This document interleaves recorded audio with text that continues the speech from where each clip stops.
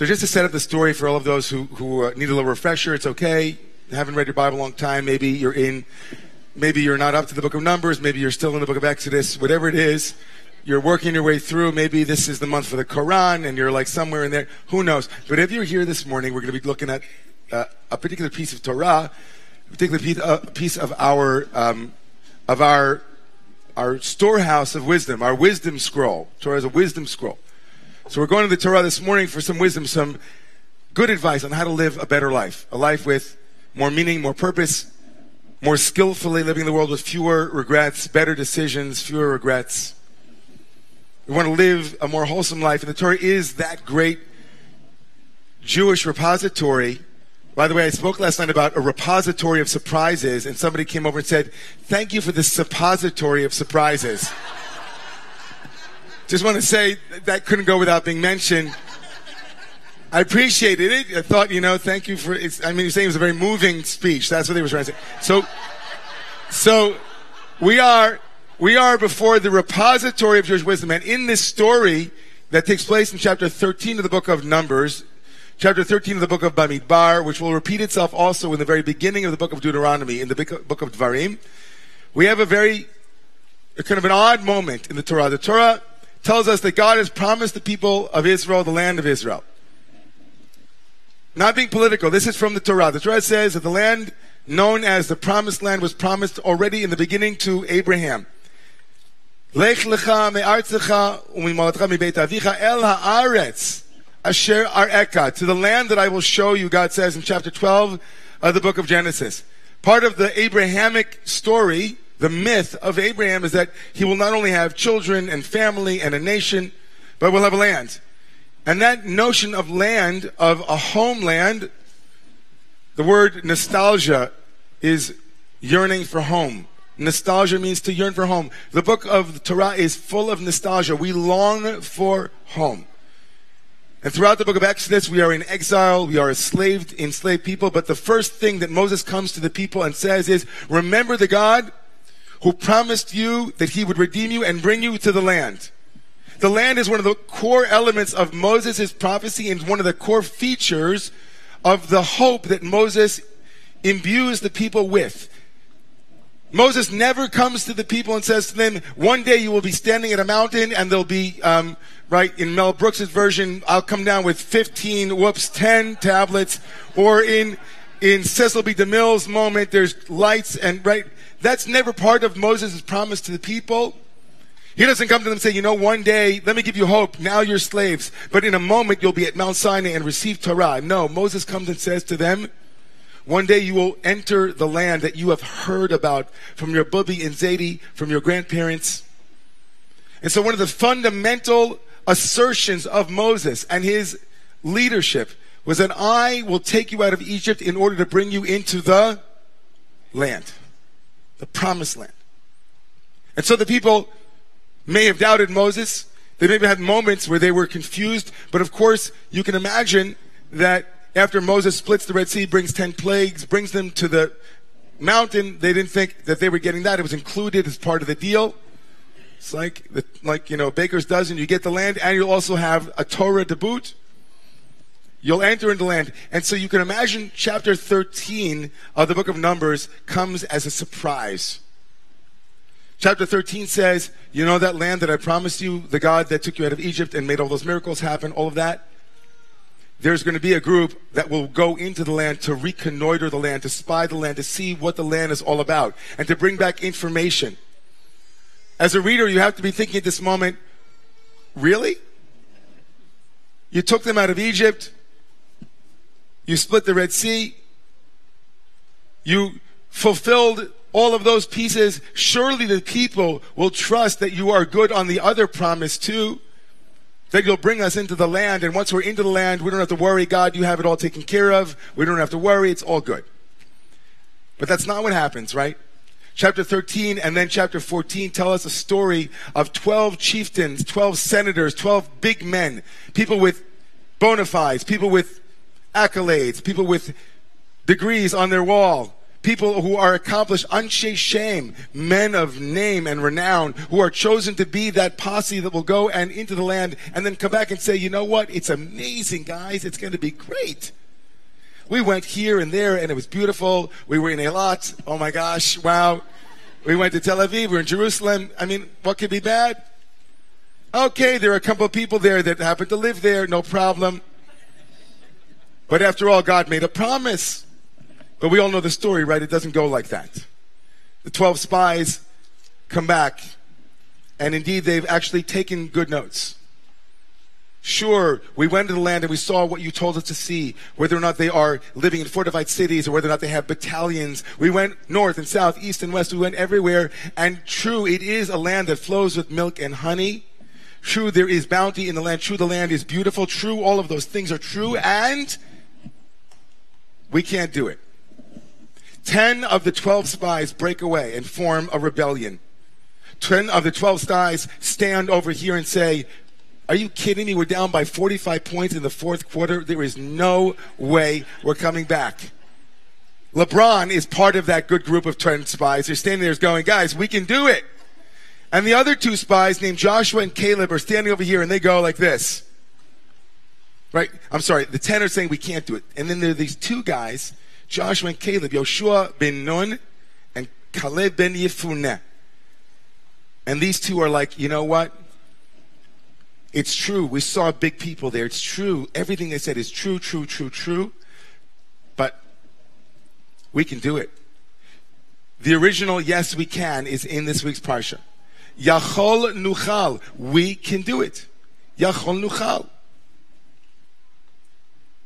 Now, it's remarkable to think that the 10 spies, the 10 miraglim, the 10 who bring a dibara'ah, who say something horrible about the land, becomes the source in later Jewish thought for the reason we have to pray with 10 people whenever we pray certain things in our liturgy.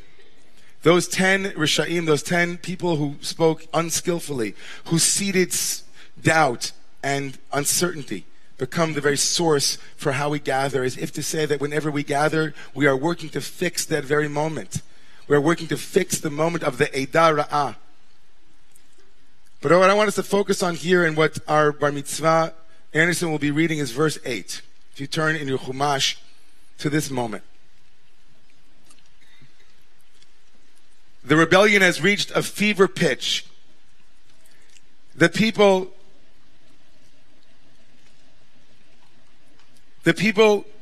of Israel now have bought into the 10 spies' negativity. They are all the group think now. One person's doubt seeded another person's fear, and that it multiplied until finally we find ourselves at a moment where each of them says in verse 4 on page 845, Vayomru ish, and they all said, in other words, all of Israel, the whole community said, Nitna rosh v'nashuva mitzrayma, let's go back to Egypt. Moses and Aaron fall on their faces, and Joshua and Caleb tear their clothing. This is horrible. Vayomru el kol adat b'nei Yisrael lemor, haaretz asher avarnu ba laturata tovaretz. They say in verse 7, Joshua and Caleb say, we were there, we visited Tovah haaretz ma'od ma'od. It's really great. And now verse 8. Im chafetz banu Adonai. If God wants to bring us into the land, Ve'evi otanu eretz azot, aretz azot, and God will then bring us into the land. The very God who wanted us to have the land, that God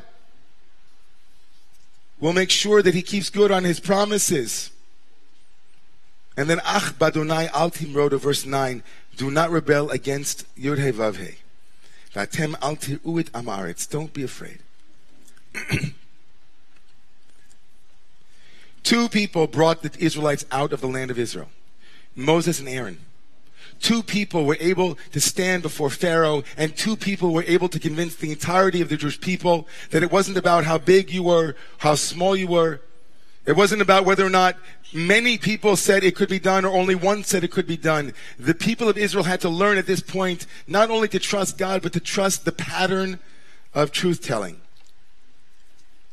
The children of Israel are guilty in this moment not only of lacking faith in God. Not only in lacking trust in a promise made. They're not only guilty of groupthink and of being part of the populace and the populist uprising, misled by a group of grassroots, Egypt-only group that wants us to go back to Egypt. They are guilty of missing a deep and fundamental truth that should have already been embedded in them, which is this: truth comes from trusted leaders, from trusted servants, from people who have a kind of, are free of an agenda. And regardless of the numbers, truth is not about majority. Truth is not about how many are on your side. The truth can come in one sliver, in one insight. And that the minute we see that truth, we are reminded that in a given story, how we relate to the story depends on what pieces of the story we will raise up. If we want to see what is negative and what is shadow, if we want to see what can't be done, there's ample opportunity. But this simple moment in verse 8 where Joshua and Caleb say, you know what helped us is that we remembered that the reason we were going into the land was because God had already promised it. It wasn't as if that was on the table. We knew that God had promised it. The promise was there. The truth that we would be able to take the land was there. When we kept that before our minds at all moments, we did not give ourselves over to the negativity, to the dominant narrative. We remembered that there was a thread of truth there. And so we waited to see if anything that was being peddled by the 10 aligned with that fundamental truth that we took with us into the land. It was not negotiable. We will take the land. And then everything fell into place.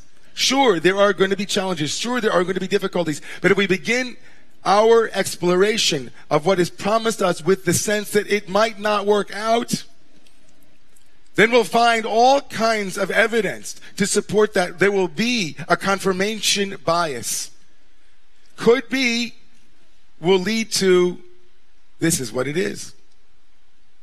And the Torah tells us this morning to check our a priori, our presumptions, the things that we bring to projects, to places, to relationships, the things that we don't check at the door, the things that we bring in and say, oh, I didn't know, oh, okay, maybe not. We're told in the Midrash that these 10 Nisiim, these 10 princes, were very powerful men who had a lot of business back in Egypt. They went in thinking, you know what, if it doesn't work out, we'll just go back to Egypt. I wondered if that had anything to do with their eyes. The assumptions that we bring into moments color those moments and then color the interpretation of those moments, and those things are hard to see. Joshua and Caleb they kept the word Chafetz Banu Adonai, that God desires that we live in the land. So I wondered to myself this morning, and maybe for some of you, about my own assumptions about what is possible in this world. My own limitations based upon my own fear. That when I'm given a certain project, or I'm in a certain relationship, or I'm about to begin something, and I wonder to myself, have I checked all of my own biases at the door? Have I lifted them up? Have I raised them? This morning, the spies will teach us at least this, and also what Anderson will teach, I think, as good advice in the world, is to sense that truth is not by majority. Truth is not a vote. Truth is truth. And that more often than not, we have a difficult time remembering what is true or seeing what is true because we don't walk in objectively and to some degree having checked our own assumptions at the door. There was a generation, until last generation, we thought that science had won the day. That where there was belief, now there was evidence. Where there was superstition, now there was hard facts. And it took Thomas Kuhn in a groundbreaking book called The Structure of Scientific Revolutions, who said that even science, even hard science, is influenced by the evidence. The evidence is influenced by the assumptions that we bring to the table. We choose our instruments based on the instrument that we want to use to see what we want to see. This, of course, in its most ugly form, in most shadow form, becomes what we've seen now with people questioning hard facts. They say, oh, those are your facts. But what they really should say and could say legitimately is, why did you use those instruments? And then we could have an argument about which instruments should be used. But if we choose an instrument, we will see what that instrument discloses. And the same is true here. The mind and the heart is its own instrument, and it often has so much in it that goes undisclosed, that isn't transparent, that isn't obvious, and that isn't present. So this morning's group Aliyah, this group think, Aliyah, is calling up for anyone in the community this morning who feels called, is to stand here with Torah when Anderson reads the words of Joshua and Caleb, who remind us that if we want the truth, we are to come to our situations as cleanly as possible, as resolutely rooted in a sense of how difficult it is to see the truth, how interpretations cloud our vision, and how powerful it is to remember that we are not only observing, but we are part of that which is observed. So for that Aliyah, the cleansing of the doors of perception, or even the opening of the doors of perception, I invite you to come forward this morning to stand with Joshua and Caleb against a groupthink, against a collective, against a psychosis of the group that would have us forget what it is that is true, what we know, and that we might go forward with that towards greater and greater clarity. Please come forward this morning.